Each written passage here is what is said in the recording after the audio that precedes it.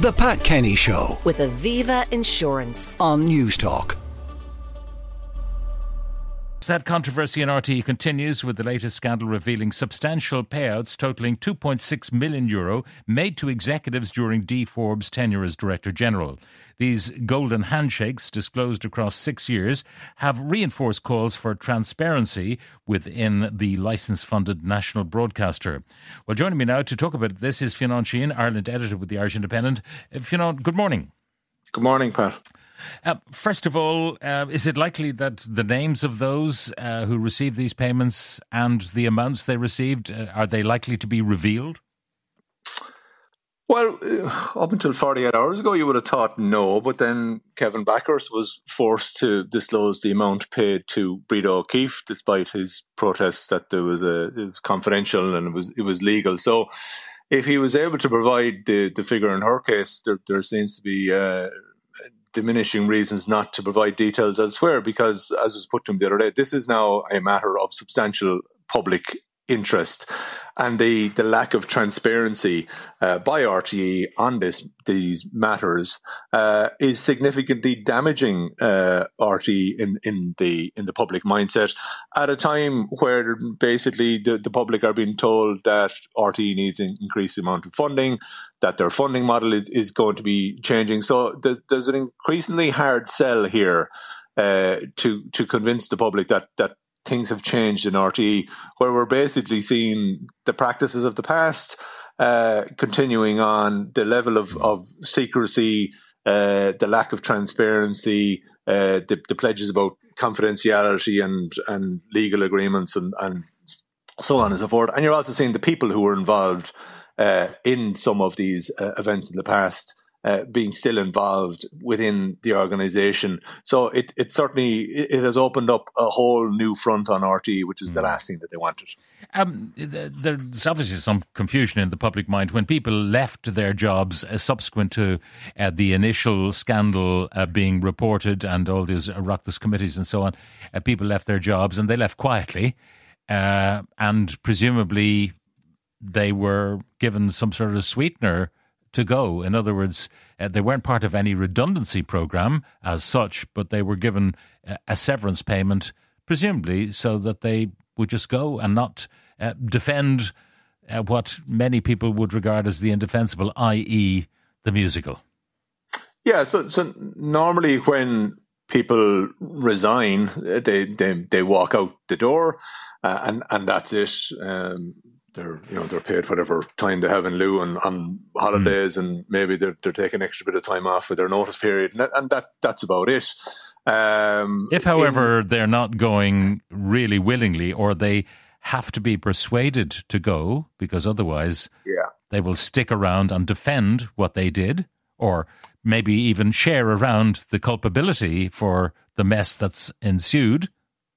In that case, the business itself will make a judgment call that, listen, this is best in order to move this person on and to have a change of personnel, particularly in senior positions, that some form of payment be given to this person. And this is where RTE are running into difficulty now, because we know that there's at least two payments. I mean, you can claim that the Breda O'Keefe situation is historic, but we know of at least two payments last summer on foot of all the scandals breaking that were made to senior executives within RTE. We know that going back over time, we can look back over the course of Dee Forbes' reign in RTE, and we see annual reports saying that there's 2.6 million worth of payments there. Now, some of those could be legitimate redundancies, some of those could be exit packages, some of those could be sweetheart deals, some of them could be golden handshakes. We don't know now, and that's the problem that RTE is in. So what we've done here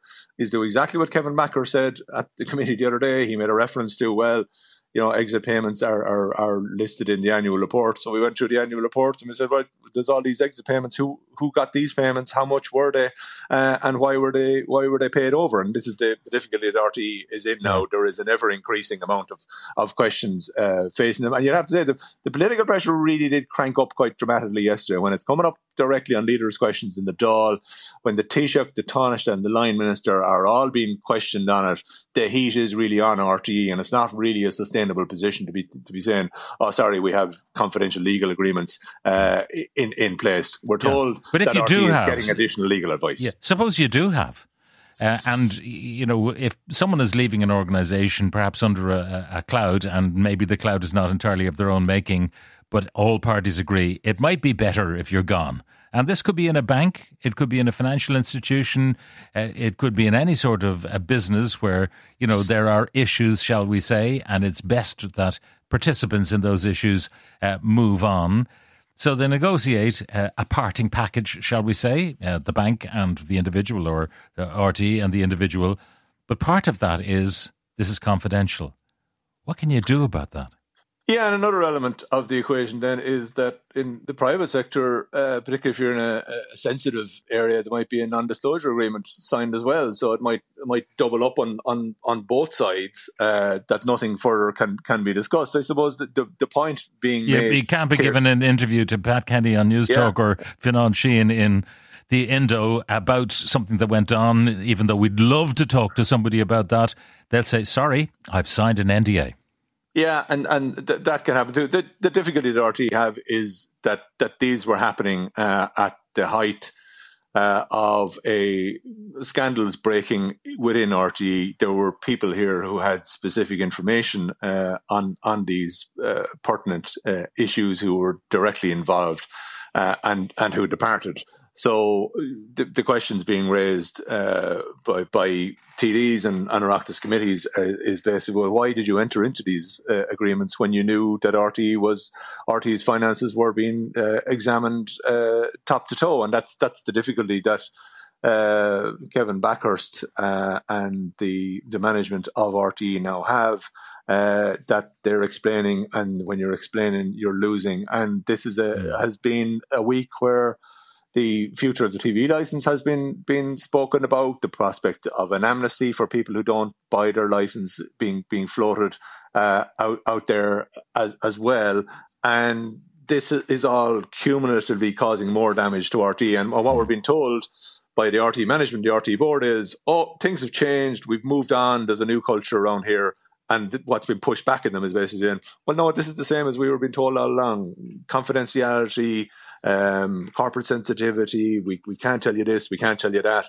And basically, one of the messages coming across from the Oireachtas committee the other day was, those days are over now. When we ask a question, we want an answer.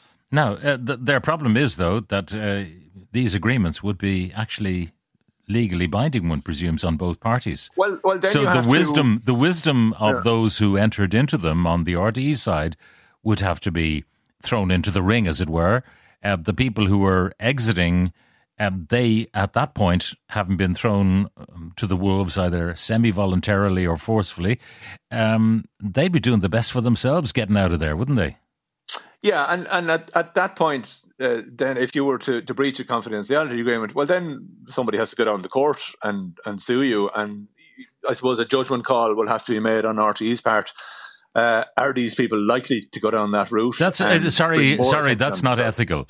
That is not ethical. You say, I sign an agreement with Fionnán Sheahan, but sure, Fionnán hasn't got the money to sue me, so I'll do him in. But simply because he hasn't got the money, I'll do him in. That's not ethical. It's not. But I mean, the issue here, Pat, is we're being told there are legally binding agreements in place. Well, then the answer is no, we can't give you the figure. But Breda O'Keeffe's figure was given to us, and we were told 30 seconds beforehand, I cannot do it legally. There's a confidentiality clause in place. 30 seconds later, she got 450 grand. So if there's an inconsistency there, well, then that carries across all the other agreements then as well. Because by your argument there, it was unethical what Kevin Backhurst did the other day, because he breached a confidentiality agreement that was quite clearly in place with Breda O'Keeffe. See, I don't know what the world would come to if confidential deals were not really confidential at all. Sure, when the Oireachtas gets going at me, whether you're in the insurance business or the beer making business or the bread making business or the programme making business, that the politicians put a bit of pressure on you, whoever you are, and you say, well, I'll break that agreement then, because the Dáil asked me to break it. That is not the kind of democracy that I think is worth living in.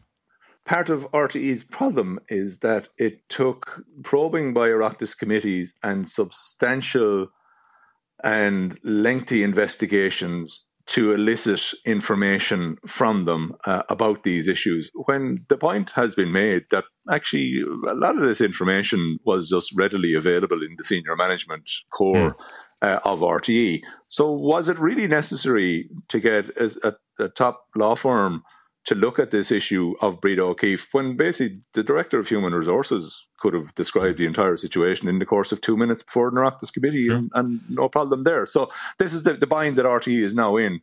They've run out of road on their whole strategy of, we need to get to the bottom of this. We need to find out everything. We need to commission a lengthy investigation and kick it to touch, and we can't say anything until then. That's run out now. And basically, because they've gone down that route, when the information was readily available to people who were appearing before Oireachtas committees, then that's the bind that they've now found themselves. I'll tell you what my issue with this is. It's kind of a sideshow, really, but it's about a principle. Law is very expensive in this country. So, if, for example, you take judicial reviews against the planning board, and they use your money, the taxpayers' money, to defend that review, but you, who is taking it, have to raise the money to take it. Do you know what I mean? Using taxpayers' money to maybe defend the indefensible. That's the problem, that the law really and the courts are really only there for people with deep pockets. Well, the difficulty that is now being examined, I suppose, in RTE is how legally binding were these apparent confidentiality agreements? And we don't know. We're just being told by RTE, we can't tell you the figures. So the question now is, right, well, what exactly was signed off on here? Was there really an agreement with some? Is this a data protection issue, or is there actually a legally binding contract that says these figures will never be disclosed at any particular time in the future and will not be subject to any scrutiny? Because at the very least, we know that the figures were compiled and put into an annual report. We know that the annual report had to be signed off on by the board of RTE. So presumably it was open to the board to question these payments and see who exactly they came from. So the legal advice that's now been sought for Kevin Backhurst, should one assumes clarify such matters as to, exactly what did you tell these people when they were going out the door? Because ultimately, this is licence fee payers' money. It'll be, in fact, that point is made with regard to Breda O'Keeffe's severance of $450. This is from Jerry in Dublin. In simple mathematics, it's equivalent to over 2,800 TV licence fees handed over to her. Only in Ireland is the phrase that comes to mind. Fionn Sheahan, Ireland editor of the Irish Independent, thank you very much for joining us. The Pat Kenny Show with Aviva Insurance. Weekdays at 9 a.m. on News Talk.